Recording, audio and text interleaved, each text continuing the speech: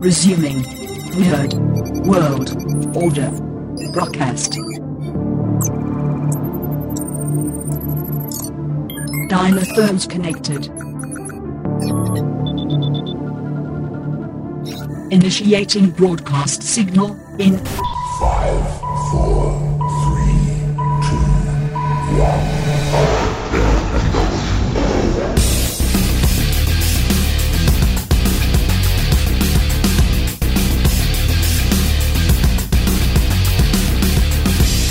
Ladies, gentlemen, and knights of the Nerd World Order, this is the Nerd World Order broadcast. I'm the man that you call Dukes, and it's all about the Booyah! What's up? It's your boy Joe, baby.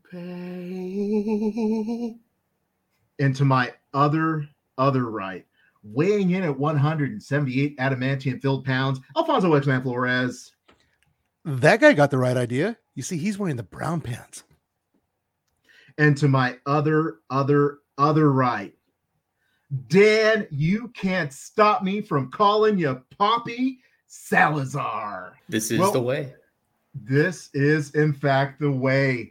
Welcome, ladies, gentlemen, and knights of the Nerd World Order, to this episode of the Nerd World Order broadcast. And we are talking about the 8 episodes that made up season 3 of The Mandalorian. Now, if you're talking Star Wars, there is only one person from the NWO who can give us the level of detail, the level of knowledge that we need. So welcome back, Dan, the man. Don't stop me from calling you Poppy Salazar. I appreciate you inviting me back. Absolutely. It's good to have you back, bro.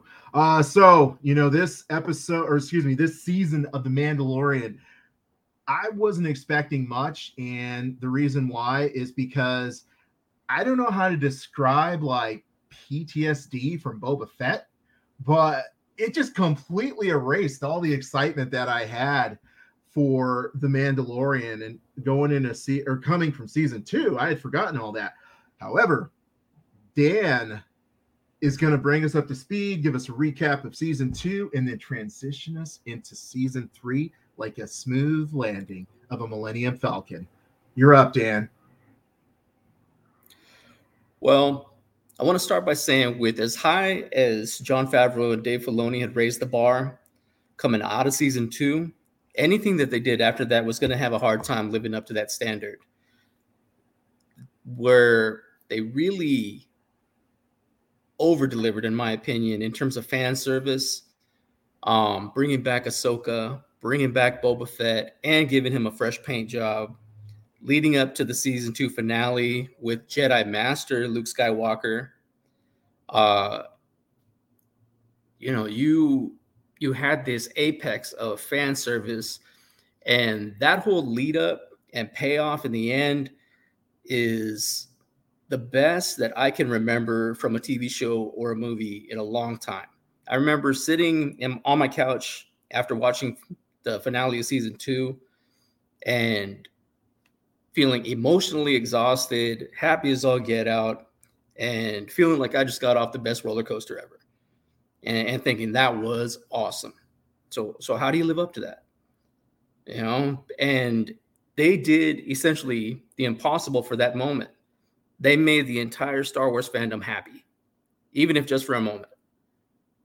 And with all the hostility that came out of the Rise of Skywalker and all that, they managed the impossible, even if just for a moment. But of course, we got Book of Boba Fett after that. And it hurts me to say it because Boba Fett is one of my favorite characters in the Star Wars universe, but that was a letdown. So we go into season 3 and we come off of that high, and it's like, to put it in a sports context, what did Kobe Bryant do after his 81 points? What can Aaron Judge do after his 62 home runs? What can Tom Brady do after his 7th Super Bowl? It's going to be tough to measure up. Cool. So, I'm going to start off with you, Alfonso X-Man Flores, because we need to start on a positive note, and then somewhere we're going to hit me, and it's all downhill from there. So, Alfonso, what was your thoughts going into episode 1? I was a little concerned. Book of Boba Fett was a little off-putting, and that was the last thing I remember. Like right before we started to talk about this podcast here, Danny said, "Hey, let's do a quick recap of the last episode of season 2," and I'm like, "What happened? What happened? What happened in the last episode of season 2?" And he's like, Luke Skywalker. I'm like, oh, that's right, that hallway scene. It was amazing, and I couldn't believe it. It's just like Boba Fett just kind of really threw me for a curveball. I mean, I still try to find everything I could love about it, but it was difficult. It was difficult. I was happy that it was there, but it did take that excitement away that I had from Mandalorian season 2. Going into season 1, it was kind of nice because like you get to see how much Navarro has evolved over like the span of the series. In series 1, it was this desolate place, and season 2, it was a little bit better. It's like you can see it just climbing out of the rubble, and like by now it's just it's this town that's up and going. They've got their trading going on. They've cleaned up the city. And the only thing they really missing was a marshal, which right away he offered a job to Mando, or I'm sorry, we should say Din Djarin, because there are a lot of Mandalorian, and we come to find out. And is this series really about this Mandalorian? Is he the Mandalorian this series is about, or is it another? But anyway, what was funny about this episode is how important it was for him to get IG-11 back. He needed IG-11 because he wanted to go to Mandalore, and he needed a droid to go out there to make sure everything was safe for him to breathe, which he has a helmet that will do that for him. But regardless, yeah, it was so weird because he needed IG-11, and then all of a sudden episode 2 hits, and it's like, oh well, I'll take the R5. That's fine. The one that didn't work for Luke Skywalker. But I don't want to get into episode 2. But it was neat to see those little things that were jumping around on Jabba the Hutt up in the trees in their natural habitat. Everybody was getting along. It was nice. It was a good, comforting welcome, and I was good with it. I really liked episode 1. I felt like the action there was great action. I didn't really care for the whole IG-5 thing. I was like, I didn't like that droid anyway. But I felt like it was sort of a cool evolution for Mando to want to use IG-5 because, season 1, he didn't really trust droids, but, he was definitely evolving as a character. Not a huge evolution, but that was cool. Even I recognized the R5. I was like, oh my God, that's that one robot from that first movie, but not the first movie, the first movie. So the 5th movie, 4th movie, I don't know. But anyway, that was that red robot. That was that red R2-D2. For me, he was always the red R2-D2. That's just me. Sorry. I thought it was pretty cool. I love the action. Just everything was cool. He was shooting pirates, and I loved it. How about you, Dan? It was a little bit of a slow start. I mean, it was good to see, the development of Navarro and all of that Alfonso described. But to be honest, them bringing him back in the Book of Boba Fett to kind of salvage that storyline, I really felt took away a little bit from season 3 of The Mandalorian, where that would have really got the story going. Seeing him struggling with the dark saber, seeing him getting shunned for removing his helmet, and then getting the story going that way, seeking out Bo-Katan and trying to redeem himself, and eventually trying to reunite the Mandalorian clans. It's interesting you say that because I have to ask myself, like, I didn't even think about that, but once you point it out, it's like, yeah, they did have to go in and do that whole salvage of Boba Fett. And I wonder if that's why this season was so short, because they're making Boba Fett and they're like, man, this isn't really that good. So they have to take elements of the season that they were producing and infuse it into Boba Fett in order to give that show some importance. Because to your point, yeah, it did take away from it, and it would have been better that way. It didn't bother me as much as it did you, but definitely now that you pointed out, because I didn't even think about that, but now that you pointed out, it did definitely take away from the actual Mandalorian show. I feel like it would have made season 3 as a whole that much more impactful. Mm-hmm. To start it that way and then progress it from there. But you have to sacrifice a little bit here to salvage that, and you go from there. Yeah, totally agree. And those, at least those episodes from Book of Boba Fett, were directed by Bryce Dallas Howard, who happens to be Joe's favorite director. Joe, what were your thoughts on episode Uno? I think G5 is just a plot device. We got to figure out a way to get Grogu inside of a robot. And at the same time, they have closure with, Mando like in droids. It's a plot device. That's why it's there. R5, I kind of remember, rest in peace. My mom's, I remember it took me, I wanted R2D2, and you know what I got? R5. So I'm glad R5 kind of got some redemption in this story. I have to disagree with the whole dark saber thing.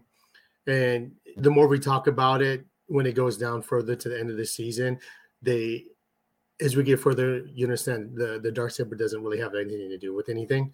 I think what Dave Filoni and John Favreau are trying to do is create a universe building around Mando. So Mando is not so much as the main part of that universe, because I'm sure we all heard they're coming out with a movie that ties everything in after Ahsoka, like, because they're going to do like a Mando a movie to tie everything that they've done thus far into a conclusion. So I think in order for you to do that, I think the first 2 seasons did very well to develop Mando and who he is, and I think the 3rd season it's built on creating all the Mandalorians to come together, no matter what kind of different cults they're in and what they believe in, because the whole moral of the whole season is they're most strongest when they're all together, not separate. And so I think that was what you have to understand is Bo-Katan takes the forefront of the show because he's closing, the rebels and the clones. And that's what this series is doing, is Filoni and John Favreau are closing the gaps and answering certain questions that were unanswered within the series. Like if you watch The Bad Batch, they're right now at the end of season 1, they let you know what happened to the clones, because everyone's always like, what happened to the clones? They just disappeared. All of a sudden they have regular troops. And Bad Batch is, you can sit there and say, well, I wish they didn't do that with Bad Batch, but he's using those shows to close the gaps, to explain everything that has holes in it. And it's this season, what it did was reestablish Mandalore, let you know how much the rebels, after they won the war, how weak they are. They can't run a government, which brought in the First Order. And so that's what they're establishing through this. And that's what I got from those series. I mean, so the first episode for me, I thought it was pretty cool. I know people were complaining about it, but for me, it's a good, to Danny's point said earlier, it's good fan service for me because I'm a huge fan of Rebels. So I felt like it's just, continuing some stuff from Rebels. Thinking. So shout out to Joe. He actually got me to watch Bad Batch season 2. And I actually binge watch it in 2 days. And it's a really cool show. It lets me know that Dave Filoni is a guy who can, I'll say, reinvigorate the Star Wars, the Star Wars universe, because I think previously they were trying to give us like, oh, here's the Skywalkers, here's the Jedis. And I feel like what Favreau and Filoni have kind of told us is like, there's a whole nother universe out there. So in Bad Batch was cool. I mean, I was like, but it was cool. I mean, for me to binge watch something in 2 days, because I hate binge watching, so, I really feel like, to Joe's point, Filoni and Favreau are doing a great job. Let's see here. I'm going to start it off with Alfonso X-Man Flores and ask you, what were your thoughts on episode number 2? Let's see. Episode 2 is the Mines of Mandalore. Yeah. So, like I said, you leave off, I need IG-11. Oh, fine. I'll take the R5D4. What happens is Din Djarin goes back to I was going to say Naboo, the sand place. Luke Skywalker hates it. That planet, Tatooine. Good Lord. Went back to Tatooine, and he's like, he meets up with the mechanic, and she's like, "Oh, I got some droids for you." And he's trying to find pieces to put the IG-11 back together. And she's like, "No, you're gonna have to go here to get that." She goes, "And take this R5D4. He's perfect. He's good. He's great." And you got a little shaky robot, like, "I can't do it. I'm scared. I don't want to go into space." It's it's beeping and whatnot, but you can get that out of that droid. So, picks it up, takes it back to Mandalore. Drops him down. He's like, "I need you to go down and make sure that everything's okay for me to breathe." Next thing you know, he's off screen, and all you don't see him anymore. And like, "Oh, great, what happened?" So then he's like, "Well, Grogu, you stay in the ship. I'm gonna go check it out." Puts on his mask, hops out. It's like, well, you have oxygen in your armor. Why do you need? Why you go out there, you test the air. It's good. Take off your mask. Well, you're not gonna take it off anyways. You just turn off the button for the oxygen. But so that it was weird, because this is like one of the first times these have really set with me poorly at the very beginning. Not to say I didn't like it, but it just set poorly. I'm like, what the heck? Come on. All first episode, all you do is talk about how you need the IG-11. And now I digress. I keep going back to that. But this episode got pretty exciting because you got to see Mandalore, which you could tell was bombed to no end, right? Then you get to go down deep in the Mandalore, because most of Mandalore happens under the surface of the planet. And you've got these, I don't know, those things look just like those creatures from what was that movie? Oh my gosh, I'm gonna have to edit that part off. Yeah, one of those movies where like these creatures come up from the bottom of the earth. And anyways, they were on R5D4, and then Mando comes down, whoops him down. He pulls out the Darksaber just to show that he can't use it still, to remind us that he's like, "Oh, this thing's really heavy." They didn't even cut himself or something. But yeah. He ended up going down. Down the mine shaft, because he's looking for the waters of Mandalore, so he can bathe in the waters of Lake Minnetonka, like in Purple Rain, so that he can come up clean and be a true Mandalorian again. So this episode, it was fun. It was, you got to see those monsters, you got to fight them off, you got to go down, you got to drown a little bit. I don't want to go too much further because I'm not sure how much happened in this episode. What am I missing there?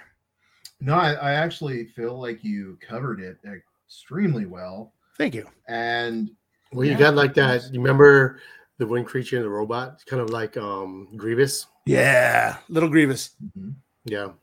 And I think the movie you're talking about is Tremors, where they come up from the ground, creatures.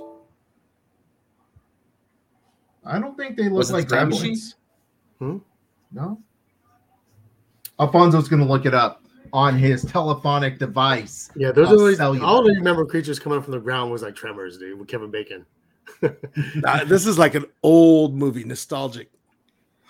Like another key element to dude, that is an old movie, bro. Well, another key element to episode 2, though, was the fact that he had to send Grogu back to get Bo-Katan to rescue him from Mini Grievous. And that in turn allowed him to eventually turn over the Dark Blade to Bo-Katan, because he was bested for it, and then she in turn defeated that guy. So there was a little bit of continuity that was established there for them to kick back to later. It was, but I felt like it was a lazy element, lazy writing, if you will, because it was an easy way for her to get the Darksaber without fighting him. Right. It's kind of like he didn't actually lose the saber. He just got smacked around and dropped it. And then this guy picked it up, didn't know what he had. And then he picked it back up again. It's like, I don't know. Hey, sorry. You know what's funny about that? We got to have Grogu play Lassie, right? It's like, hey, Timmy's stuck in a well. So he's like, hey, remember where Bo-Katan is? Luckily, early in the episode, he's like, if you look over here, Mandalorians have to know how to navigate space. And this is where Bo-Katan is, right here. I was like, oh, that's an interesting point. So then he jumps. He's like, go get Bo. So, Grogu flies up there with his little space sled, and R5D4 jumps up in there with him, navigates the way, and they go get Bo-Katan. And she's like, what's that? Timmy's stuck in a well. And then she came down to the rescue. Sorry. As far as R5 goes, I feel like Mandalorian didn't exactly know Din Djarin, if you will. Didn't exactly know what was going to be on the planet, but however, he knew there were hostile elements. So if there's hostile elements, do you want IG-11 or do you want the R5 droid? IG. So I felt like that's why he wanted the IG-11, because the IG-11 could handle itself. Whereas the R5 was simply like, granted, he could have gone down there and checked the oxygen by himself. But if there's hostile elements, why would he run into that? So I thought that's why that was there, This episode was like really cool. I felt like it established early on that Grogu had developed, like he was a little bit better as far as communication, a little bit better as far as being able to handle himself. And I think that came back in episode 7 and 8. So I felt like this episode kept everything moving in the plot line. So let's talk about what some have described as episode that will set up things for later. Dan, can you give us your perspective on episode 3? Episode 3, that was the reconditioning of the Imperial officers, right? Well, you had a couple of things going on there. You could say that they were starting to lay groundwork for the upcoming Ahsoka series, which looks awesome. If anyone out there has not seen the trailer yet, I urge you to do so. I'm really excited for that. And it also pointed to a couple of other things that we saw in the sequels, towards connecting the timeline into the rise of the First Order from the remnants of the Empire and the eventual cloning that benefited Palpatine in episode 9. So, it was a bit of a side story, and if you didn't have the patience for it, you did have some story development there that I know got some negative feedback from the masses who want just the Mando and Grogu show. But if you're willing to go along with it and you kind of already know a little bit of where it's going, then you give Favreau and Filoni the benefit of the doubt that I believe that they've earned. I actually have to agree with you in the sense of like, yeah, everybody wants the Mando and Grogu show, but sometimes you have to set up other things in order to, like Joe talked about, you're setting up stuff for later, and even though some people could say like, oh, well, this really didn't pay off or whatever, we don't know, because we don't know what they have, lined up later. I will say that elements of the episode, I was like, man, this is boring. Man, this guy's dumb. But I mean, overall, I was like, it's cool. It's like, it was a decent story. So, I liked it. I didn't hate it. I just felt like it was very slow, but, wasn't 2 hours long. So I lived with it. How about you, Positive X-Man? All I know is I want to try some of them yellow crackers, man. I was like, those look pretty good. I think I did see a TikTok where people are starting to like try to dissect these things as much as they possibly can. They are found in like some kind of like some Japanese cracker that you can order for like $12 a box right now. But I don't know if I want to go there. Maybe we get somebody to pitch in. It was this episode was really cool. It did get me to think. Oh, just so you guys know, by trade, what I am, I'm an optician. I sell glasses. I make glasses. And the reason why I'm telling you this is because in this episode, there were three instruments that are actual optical instruments that they put in this. The first thing they had was it was a visual fields machine in one of the science areas. And that's the machine where you look into the thing when you get your eye exam and you click a button every time you see something in your peripheral vision, right? The other one was a lensometer where you actually read the glasses. And then Grief Karga, he had maybe that was the next episode, but he had what's called a pupillometer, and he was using it as binoculars. But the pupillometer is what measures how far apart the eyes are, so we get the optical center of the glasses. It was awesome. Me and Devlin were like geeking out over this because he's an optician as well. But I digress. It was cool because I don't know why when they were talking about getting Grogu's DNA and everything, I didn't think cloning. And then they started talking about cloning. This is a guy with his finger on the heartbeat of cloning. Well, who else was cloned? Snoke's was cloned. There was a bunch of Snoke's here, Snoke's there, in bottles, in vials, in containment units, backup tanks, whatnot. And I'm like, oh, this is something that ties everything together, right? They want to bring this guy in, and he's, and then later on, of course, we find out more about what Moff Gideon wants out of it. And we'll leave that to the next, when we get to those episodes. But I was like, ooh, I see the connection. It was super sweet. But yeah, it was a weird setup thing. You got the girl who's like, she's already been there for a while, and she's like, oh, hey, but we could do this, even though it's a bad thing, it would be good for them if we did this for them. And she's like, yeah, let's do it. Come on. At first he was like, no, I better not. And he's like, okay, fine. Yeah, you know what? I'm really good at this. I'm gonna get it done, and we're gonna do it. So she's like, come with me. We're gonna go find this thing inside one of the Star Destroyers that they have decommissioned, and they're gonna destroy it anyways, right? So they go down, and she sets him up, and he takes the fall, and she's like, yeah, he's a bad seed, send him back to reprogramming. He goes back to reprogramming and gets his brain fried. I just didn't care for that ending. I don't know why.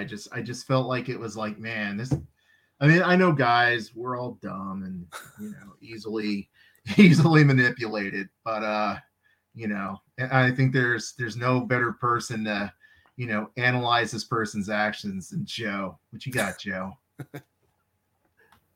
One of our biggest beefs that we can't stand with Marvel is they're not setting anything up anymore.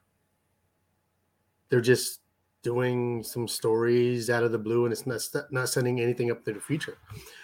So when Mando, Filoni, and Favreau start setting things up, all these Star Wars crybabies just be crying, man.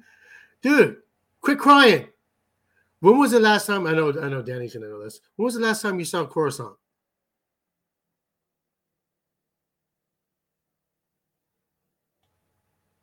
See, my man had to think about it, dude. That's how long they did Coruscant, bro. They did a whole episode showing you Coruscant. And fools are still not happy. I'm like, come on, man. Like, come on, dude.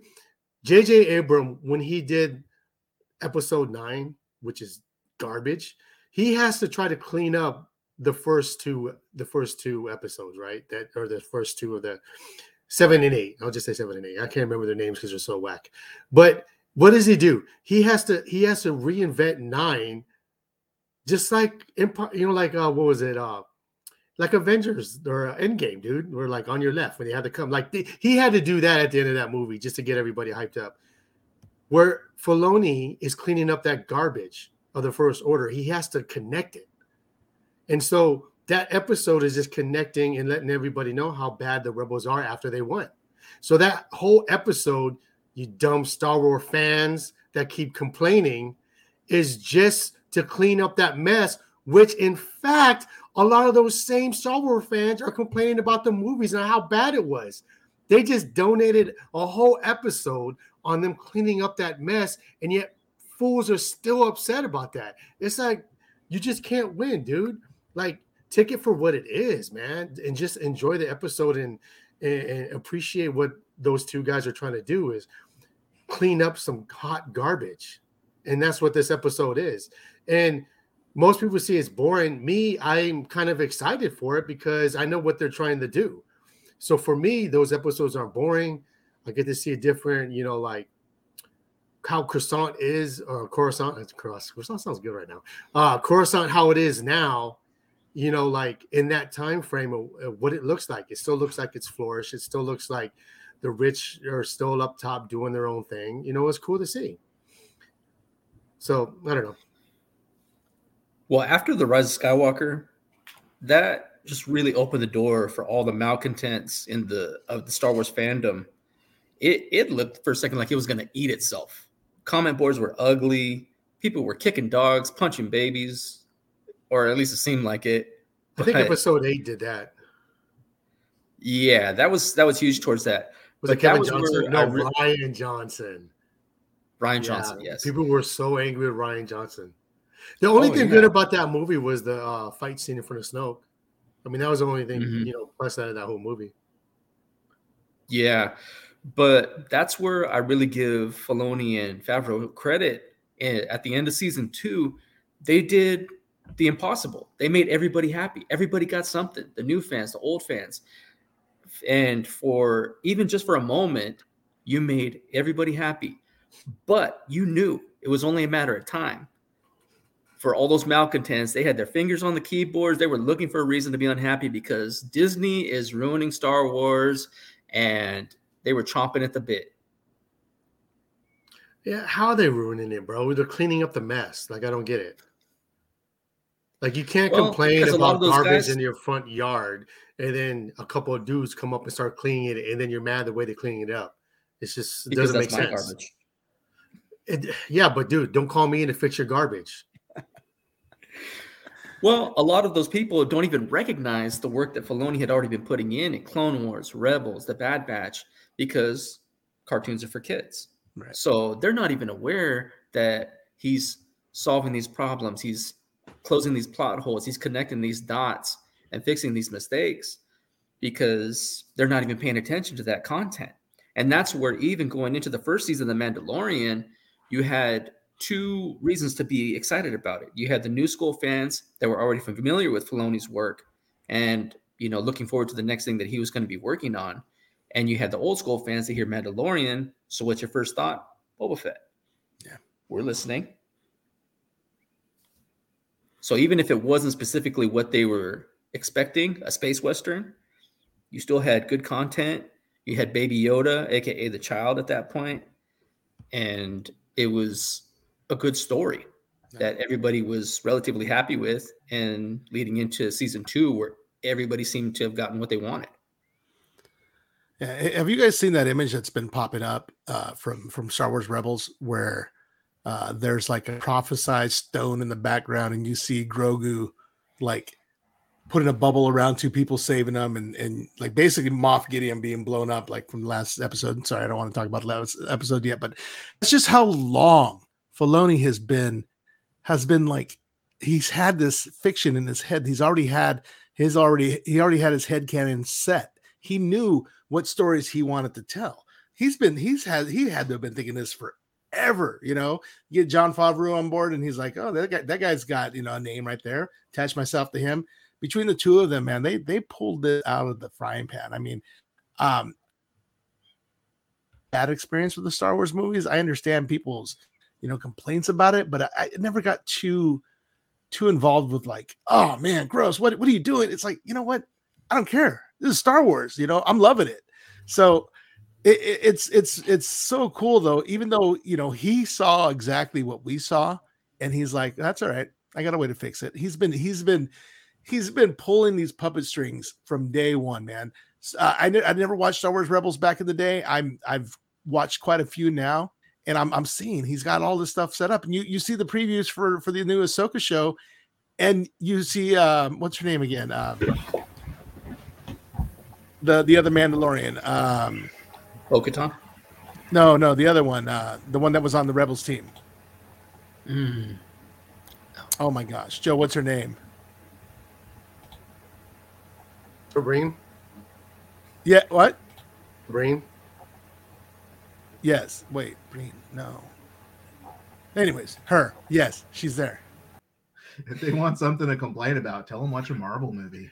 You know what's funny is they're like, damn you, Disney. You mean Filoni and Jon Favreau? It's like, at the end of the day, they're the ones that are making the calls on everything. So, like, I think it's just when people get mad at Disney, they just hate Disney. So they just want an excuse to hate on Disney.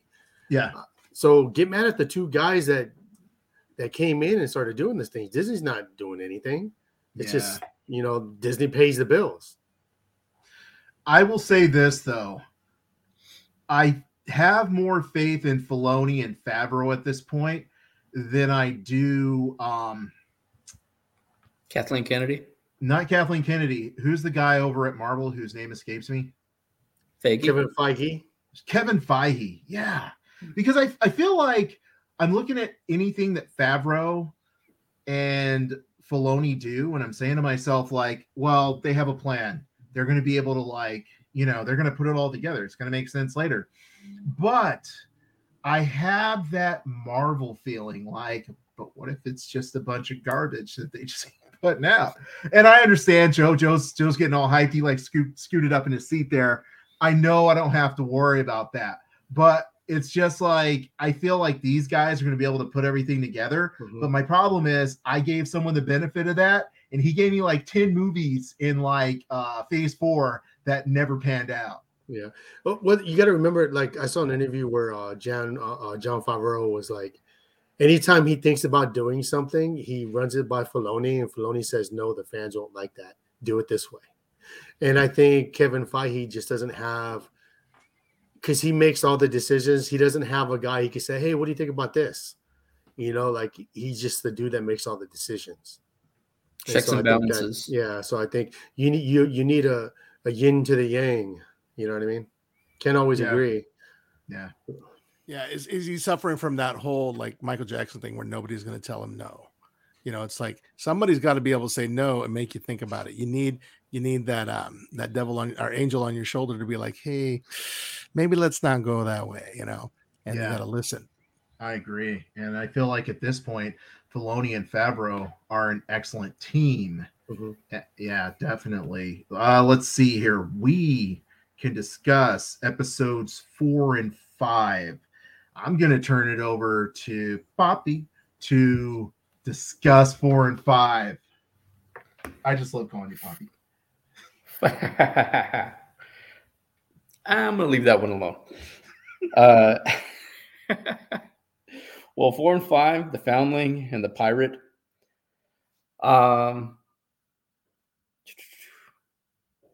Yeah, we have the Return to Navarro in episode 5. Episode 4, Din Djarin returns to his Mandalorian clan and lands his strength to combat a new and dangerous threat. Again, it moves the story along, but didn't give us a whole lot to get too excited about. The pirate stuff with the green swamp thing guy just didn't do anything for me. That just really looked real cartoony, very Boss Nass kind of situation there. But yeah, not a whole lot. I didn't get a whole lot from that, so I'm gonna pass this one to your boy Joe. Well, the 4 or 5 episodes, you got to remember too, like Din Djarin, you know, he had to get rebaptized, and then they seen I can't remember the name of the monster that comes out. I don't remember the name of the monster, but it's the one that's on their armor. The Mythosaur. Yeah, the Mythosaur. And so that's a legendary thing. So what that did was Bo-Katan was able to talk to the armor and said, "Hey, look, I saw this Mythosaur."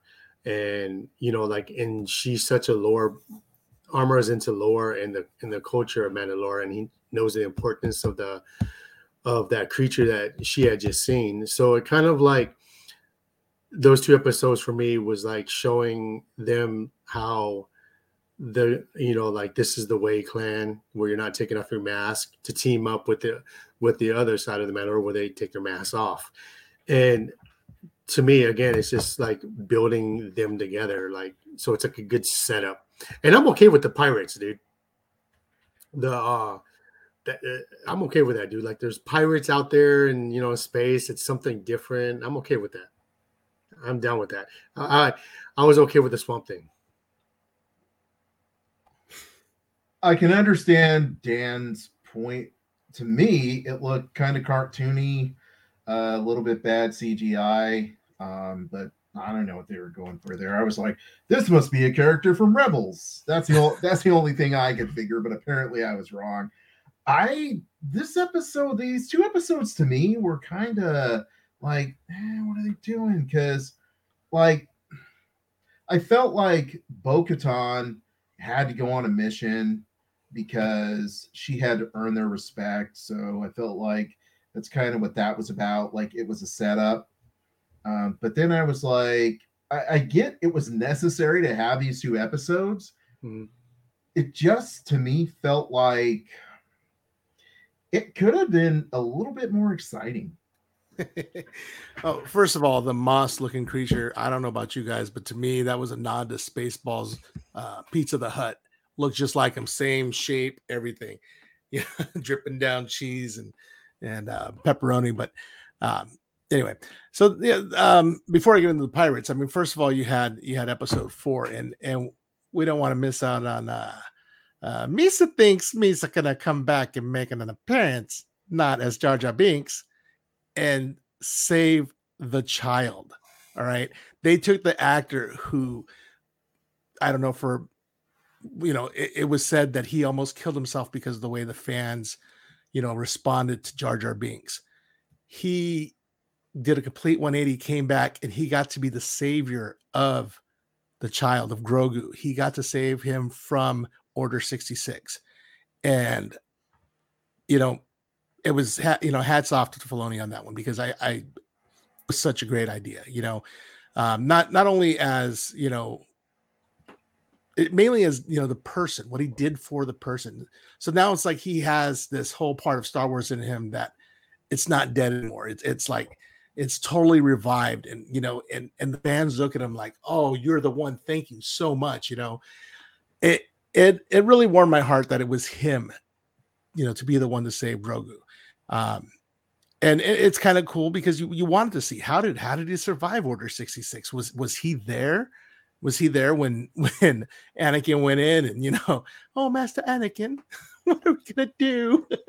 And he's like, yeah. Anyway, so it was nice. It was a nice little fun little thing there where he got to save him. He got to jump on a ship. He had to take off, and at least we know that. At least we know that it he just didn't come out of nowhere. He was one of the younglings. I almost said foundlings. He was one of the younglings there. Now he's a foundling, even though he's 50 years old and he can't talk. Well, he's probably 60 by now. But the Pirates episode was pretty fun. I like that because you got to see a little bit more of Mando's new ship. I can't remember what it's called, but I loved it when, all of a sudden he was gone. Where'd he go? Because it's super fast, right? And then he'd like shoot up out of a cloud, blow one away, and you'd hear doo-doo every time. Doo-doo. Like he's got his little entrance music, and it's just every time I would laugh out loud. My wife's like, it's not that funny. I go, no, it's hilarious. Boo-doo. Man, those are some good memories. I had a lot of fun with these. Every episode was just like, oh man, it's just I can't help but smile. These cheeks are like, they're hurting from all the smiling and laughter that I would go through. And my wife would watch me more than the show and just laugh at me. But she enjoyed it. Yeah. So anything else about episode 4, 3, 2, 4, 5? Where are we at? Let's see here. So apparently we're combining our 4, 3, and 4, possibly. Yeah, whatever. So first of all, so the actor who got paid to play a role as Jar Jar Binks, portraying that character the way that he was asked to do so, so then came along and everyone hated the character that was written by George Lucas. I say Jimmy Crack Corn because I don't care. So when you bring back this character, or I'm sorry, this actor to now play a different role, I know people are trying to say like, oh, it's such a redemption. No, it's not. They just gave him a different role. That's all they did. There's no redemption. Now, if Jar Jar Binks had rolled up Sith style and talked about, whipped out a lightsaber and been like, me's about to save the Grogu, then I'd have been like, oh, damn, he's about to get down. I would have been cool if he was trying to kill Grogu, not save him. And he was a Sith. If Grogu had been redeemed, I don't care which way it went. If he would have been the killer and then they killed him off, cool, right? But Grogu was not redeemed. That actor was not redeemed because he got paid a check and probably residuals. He's probably still making money every time Alfonso and Dan watch Star Wars with their kids. Okay, he's probably getting paid for that right now, getting them residuals. I don't get residuals on anything.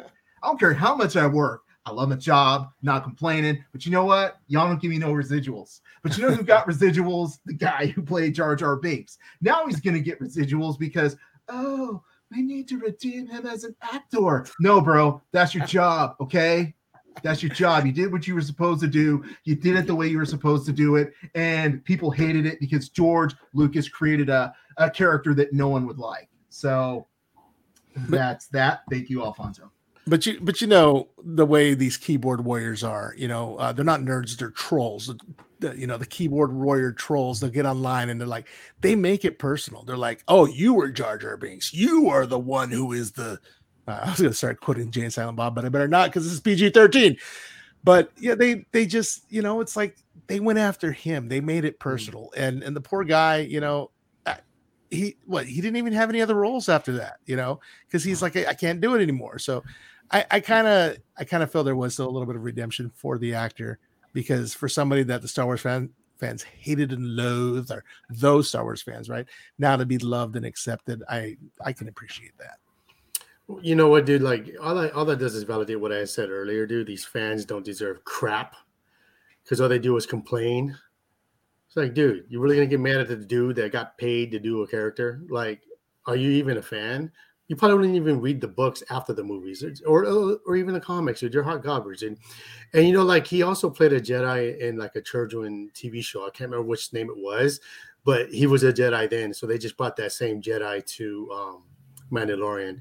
I don't remember the TV show it was, but he had did that. So that wasn't the first time he played a Jedi. It's just probably, I think they made that Jedi that was there. I can't remember what that show was, but he just made that one canon.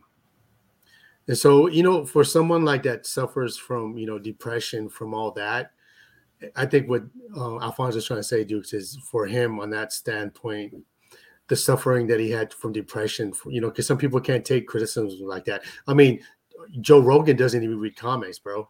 Like he just puts stuff out there, doesn't even look at the comments because he's afraid of what he would think if he read those comments. And I could just see that dude probably soaking in his sorrows, just reading all those comments from those ungrateful, selfish, don't know what's good or bad. You can't stop me, Poppy, from hanging on these scrubs. Because they're all scrubs, making a grown man cry, bro, for playing a character that everybody didn't like, bro. And George Lucas wrote that character, but ain't no one calling George Lucas or breaking down his door or sending him hate mail. He made episodes 1, 2, and 3, which I think is garbage, bro. And he ain't getting no hate from that. Well, come on, man. To counter that, Joe, in 2010, there was a movie that was made called The People versus George Lucas. Yeah, no one watched that crap. Dan, did you watch The People versus George Lucas? I did. Oh, I did. Because a friend of mine actually read my article, and she pointed that out to me. So I actually watched it fairly recently. And it touched on a lot of the things that we had talked about. Interesting. I may have to load that one up on my TV, which now has internet. So I'll check that out later. I don't even know what episode we're on, guys. Help me out. All I know is 6. The fluff. The fluff. Oh my God. Here it comes. Dan, what's your thoughts on episode 6? Well, season 6, we got some celebrity cameos. We got Jack Black. Ha ha! We got Lizzo. We got the Mandalorian Man in the DeLorean memes from Christopher Lloyd. And we got this crazy Scooby-Doo side adventure for our Mandalorians, who Christopher Lloyd would have got away with it too if it wasn't for you nosy Mandalorians. If it was. But honestly, as we pointed out earlier, the content that was sacrificed for the benefit of Book of Boba Fett, revolving around Din Djarin and the Darksaber and being shunned, had that been included at the beginning of season 3, I think that probably would have negated the need for this fluff episode. They threw in a little sprinkling of it, trying to round up some more Mandalorians. But on the whole, when you only get 8 episodes, you're hoping for as much pure content as you can get.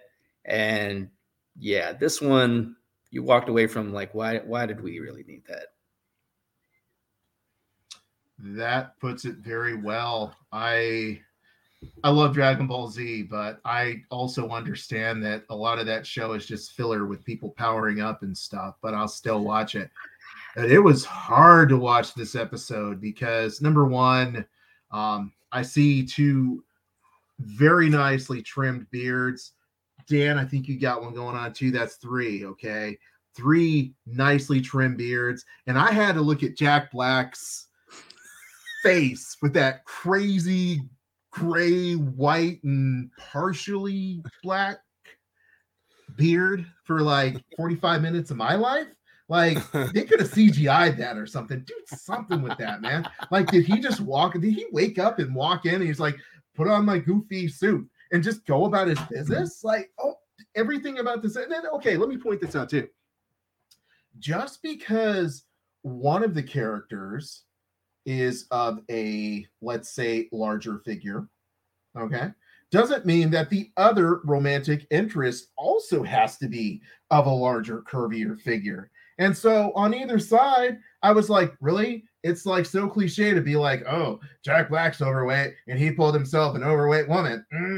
Because that's how it has to be. I was like, really? That's what we're doing? And then I'm like, is that Lizzo? Is this her first acting job? You know what? She should have like put a few more shows in front of that before she got on the screen. Because I felt like she was just stiff and boring. So much about it. Christopher Lloyd. At some point, I was like, are his eyeballs just going to pop out Roger Rabbit style and he's just going to reveal like he's an alien underneath? And to your point, it was like a stupid Scooby-Doo adventure. Like, why are we here? I'm watching it. I'm like halfway through and I'm like, why are we here? What does this have to do with anything? And then I would think to myself, even when Jack Black wasn't on the screen, what's up with his beard? Like, that just ruined my day. Looking at his beard, you know, I'm glad I watched it at lunchtime, so it didn't ruin my morning. I had half of a good day before I saw Jack Black's beard. And I didn't even, honestly, I was like, so he's going to use some secret device in order to, I don't know. I don't even know what he was trying to do, honestly, right? They're like, oh, there's writing on this nanite. Really? So you brought in, you smuggled in some nanites, bro, and you left your signature on it? What? That's what we're doing now? We're like smuggling stuff in and then we're putting our signature on it? Yeah, okay. I could go all day on this episode. This episode, as you guys can tell, I was impressed. Joe, unmute your phone and tell me what you got going on. Yeah, man. This episode is probably the weakest one out of all of them, dude. I didn't care too much for Lizzo. Like, I'm like, really, dude? You can't even act. I think us four on this panel can act a lot better than her. Jack Black, I can't stand that beard. That beard is so annoying. Comb it, bro. Style it, bro. Do something. You know, be the Wonder Boy I know you can be. You know, it's just. And then, you know, Christopher, he do look like an alien, man. Like, so, like, I don't know, dude. I think. Again, we could talk about like this is just a setup to, you know, where the rest of the Mandalorians are. I mean, that's all that episode was. Just telling us where they, yeah, the episode. We didn't need no Scooby-Doo episode. And then Dan points out, it's like, oh, the epiphany. They just threw that crap in there because they needed a filler, because otherwise it would have only been 7 episodes, because they wasted 2 episodes over on the other side, which is probably why all 3 of those episodes were directed by the great and amazing Bryce Dallas Howard. Alfonso, can you pull us out of this hole? Like zoinks, man. Come on, Scoob. All right. I got one more. Marty, do you know what this means? Sorry. Anyway, I love me some Jack Black, so I was so happy to see him in the Star Wars universe. I mean, regardless of his beard, his space beard, all right, you know, I'm working on it. I'll get it down. Yeah, it was an interesting like setup. You know, it's like, oh, we got this thing for you to do. You know, you can come, but we got you got to do this thing for us before we give you the, you know, the information that you need. And so like they got to go around, they got to investigate crimes, and they got to figure all this out, piece everything together.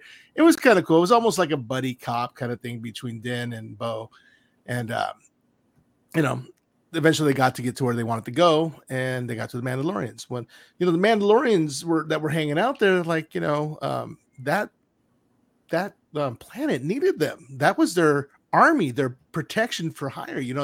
They paid for them to be there. All right, well, see you guys later. You guys are gonna be armyless, defenseless, and we're just gonna go over here to Navarro, and we're gonna go defend them instead. I would pay for them not to have Jack Black and Lizzo in there with Christopher Lloyd. So then they're like, what happens? They end up going to Navarro, and they're like, "Oh yeah, we're here to protect you." And then what happens? "Oh, we're gonna go back to Mandalore. You guys are out of luck too." It was kind of funny. It's just like, this army that's gonna protect this planet. Nope, we're gonna protect this planet. Nope, we're gonna go back to our planet. You guys are screwed. So, more pirates, but it was just a side quest. It's like, do you hit A to go or do you hit B to leave? So I took the side quest. You guys would have skipped out on it, but I'm all for the loot, so that's how it goes. B. Yes. Well, let's talk episode 7 and 8. I feel like they're kind of a unit. Let's see here. Dan, can you give us your perspective on these 2 episodes that led to the finale? Well, the lead-in and payoff, which ended up being pretty gratifying. We got the battle for Mandalore, which was pretty awesome, because going into the first season of The Mandalorian, you had 2 sides of the fandom that were really excited going in. You had the people that were already familiar with Dave Filoni and his work with Clone Wars, Rebels, The Bad Batch, and looking forward to whatever he was going to be working on next. And then you had the old school fans that heard Mandalorian, and of course, their first thought is Boba Fett. We're listening. So how many times in hearing more of the lore, going back to Knights of the Old Republic or comics or things like that, where how cool would it have been to see that army of Mandalorians, which we got to see. Them battling the new Dark Troopers. We got to see the climactic battle with Bo-Katan, Din Djarin, and Moff Gideon. We got to see Grogu facing off with some Praetorian guards, which in my view was a little bit of a nod to the sequels, to where like, see guys, we had some cool stuff there. It didn't all suck, but we really got to see him and his growth in the Force also, which got us to some really good emotional payoffs in the end. The relighting of the Forge, which was pretty awesome.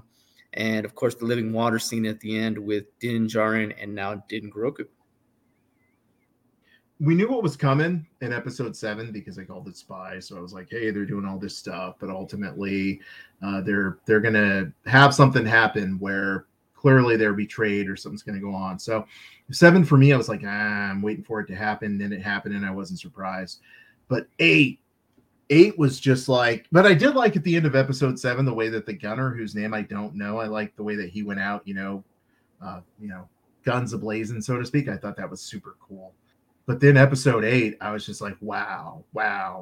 That's all I said the entire time, except there was one point when Mando was fighting where I was like, so Mando's fireproof, but these other guys aren't. I didn't understand that.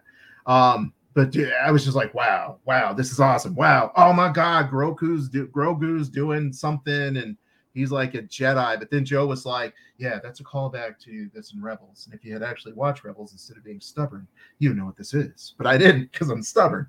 But dude, it was cool. I was just like, man, this is so cool. And, then Bo-Katan came in and she did her thing. And I was like, oh, Bo-Katan has to beat Moff Gideon because that's her personal, that's her Darth Vader. But then it was like, but they're a team. And that's what Mandalorians do. They're like a team and a family. So awesome.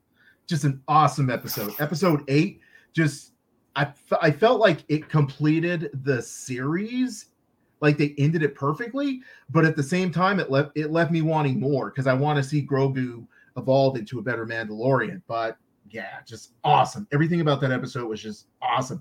Great way to end the series. Let's see here, Joe. What are your thoughts? Yeah, I thought it was pretty cool. And the scene that you're talking about with the fire is a shout out to Kanan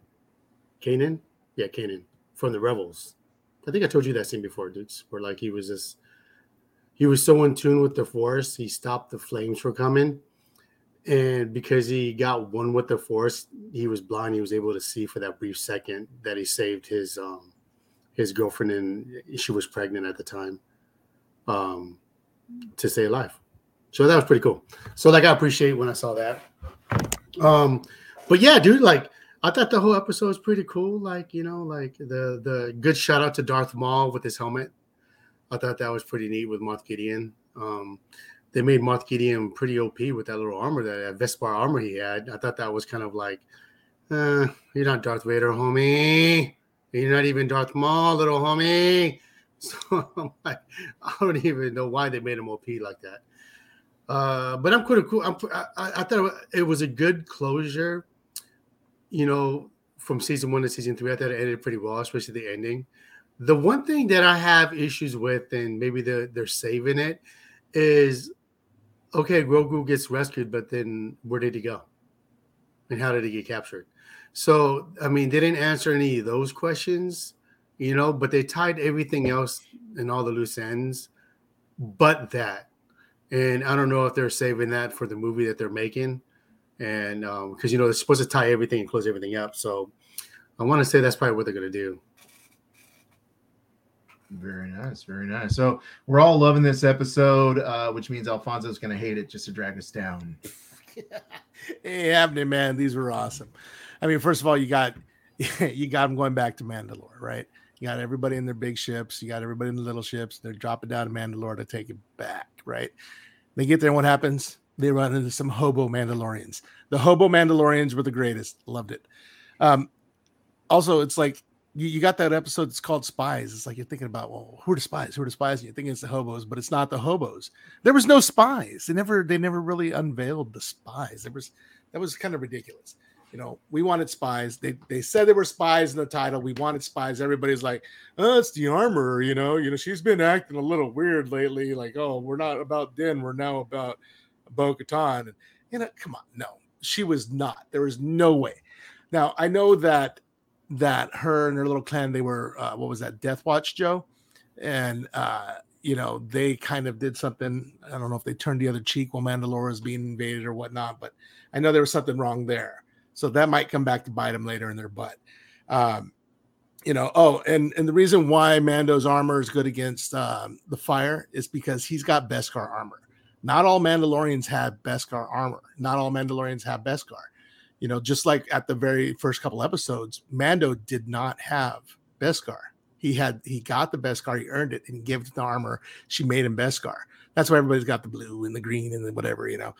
And his is all shiny like, you know, that one person from that one movie. Dang it. Brienne of Tar, episode, Tremors. I don't know, 3. Captain Phasma. That's what I was thinking. Good Lord, what's wrong with my memory? One thing that this episode had, or one of these episodes had, was one of the greatest things I've seen in a long time.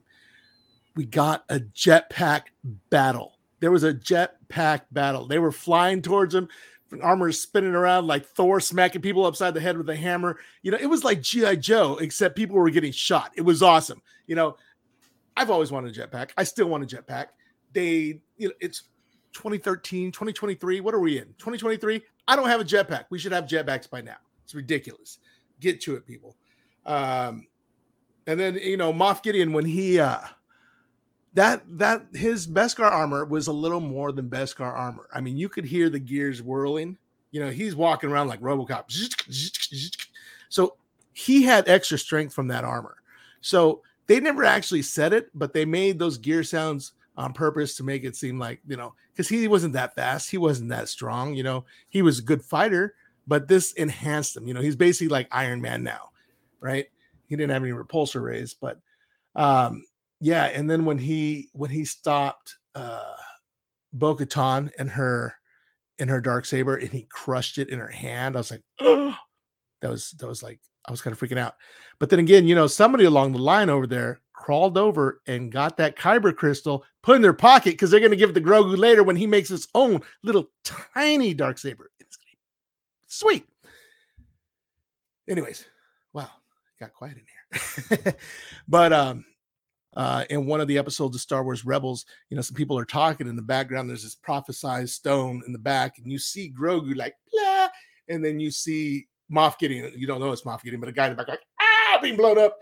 and then you see two people being protected by Grogu. It's just like almost like a caveman drawing of Grogu's head. You can tell it's him with the ears. And so like Filoni's been planning this for how long? He's already had these stories. He was already knowing that episode 5, 6, and 7, or 7, 8, and 9, whatever, were going to be garbage.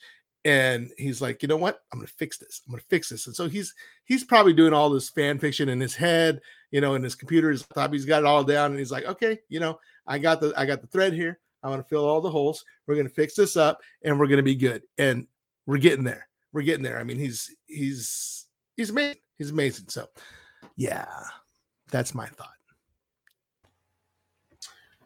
That is a lot to process, ladies, gentlemen, and knights. If you're listening to the podcast, feel free to rewind at any time and maybe take some notes on everything that Alfonso just said.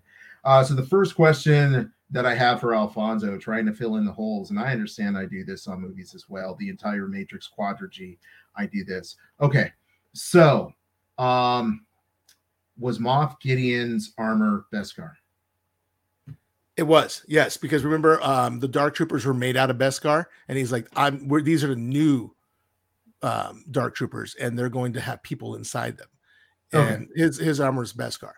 Okay, so here's my point. Okay. Mando's fighting the Dark Troopers, right? Right. And there's a scene where those Dark Troopers hit him with a flame, and he's like, brush it off. But then he hits them with said same flame, and they're like, oh my God, this is the worst thing ever. But they both have Beskar armor.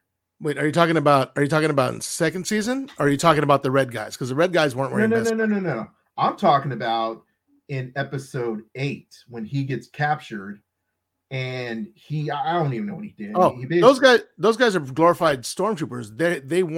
They weren't Dark Troopers. They didn't have Beskar. The white ones? Was it guys in white? And Alfonso and Dan, Joe and Dan, feel free to fill in. Were those Dark Troopers, or were those Dark Troopers are dark, like the black armor, like the ones Luke Skywalker destroyed? So let me, Dan and Joe, were those Dark Troopers, or were those just regular? Well, they didn't really. Pretty sure that the Dark Troopers with the Beskar were among the ones that confronted them at the end of episode 7, and were among the ones that were fighting the Mandalorians with the jetpacks and all that. So the ones on the ground in the corridors, I don't think that they were Dark Troopers wearing Beskar. Joe, I see you're ready. Bro, so you're just going to make Dark Troopers have Beskar armor, but you're going to put other troopers in there with no Beskar armor? That doesn't even make sense. Especially if you are in Mandalore mining the Beskar.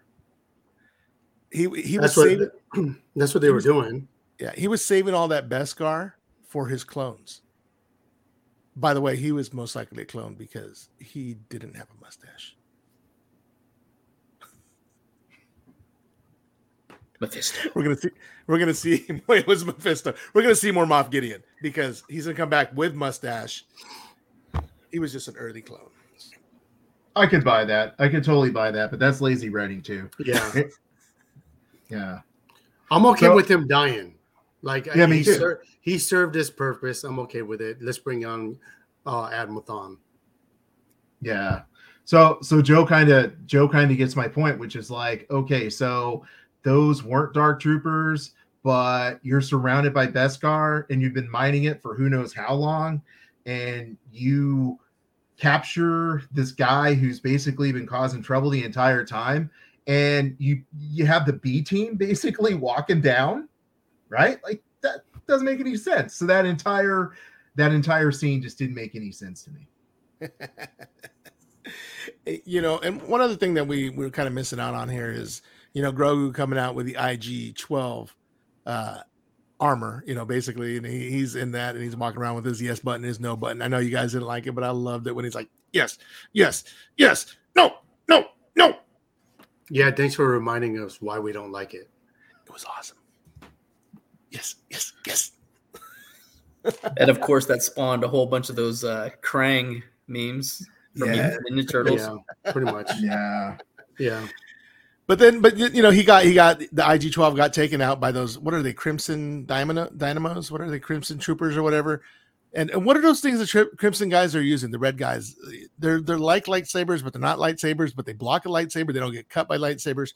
They're just like electrified sticks. It was the same thing that the one guy had in episode 5 with the, right. It was like the baton that could, for some reason, block a lightsaber. Yeah. Cutting through everything. I didn't get that either. I was like, I don't know what that's made out of. I mean, I don't know. I just paid them $5 each just to take out Grogu's freaking crane machine. But yeah, Grogu kind of held his own, flipping around on top of the lights and everything. Trying to stay alive, and it was looking pretty grim for Din Djarin for a little bit against Moff Gideon until Bo-Katan showed up and she's like, "Go save your child." Even though she wasn't there, she didn't know that the child was over in danger or anything. But whatever. But she figured it out.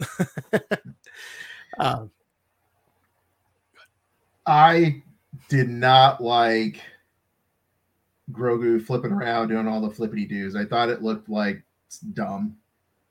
I was going to try to censor myself, but it looked dumb. But that's what Yoda did. Yeah, that's a species. They're wily like that. Doesn't mean it didn't look dumb when Yoda did it too. It's like, oh, look, Joe did something that looks stupid. Let me try that. It looks stupid when you do it too, Alan. Okay? It's been cool. you guys try it. Oh, it looks stupid. Yeah, I didn't like that. That's all. That's all I'm going to say about that. I didn't like that particular part.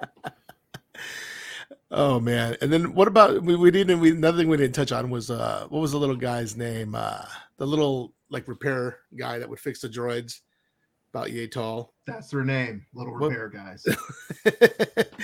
He's like, bad baby, no squeezy. Right. My son was rolling. He's like, bad baby, no squeezy. And did you see that thing where people like zoomed on it and he's like, I'm out, mother. Like what? Yeah, people have claimed that he said something that maybe he didn't say, but yeah, I doubt if that would happen, but who knows? Well, with season 3, even though it was a little bit uneven momentum wise, and there was a variety of reasons for that, laying the groundwork for Ahsoka, connecting the timelines with Rise of the First Order, sacrificing a little bit of content for Book of Boba Fett. On the whole, we ended up getting to a real good place at the end. And if I were to try to characterize season 3, its reception, its reaction, especially as it relates to Favreau and Filoni, it would be with the title of Pedro Pascal's recent movie with Nicolas Cage, The Unbearable Weight of Massive Talent. And that concludes this episode of the Nerd World Order broadcast. So until next time, ladies, gentlemen, and knights of the Nerd World Order, I am NWO. We are NWO. Nerds Redefined.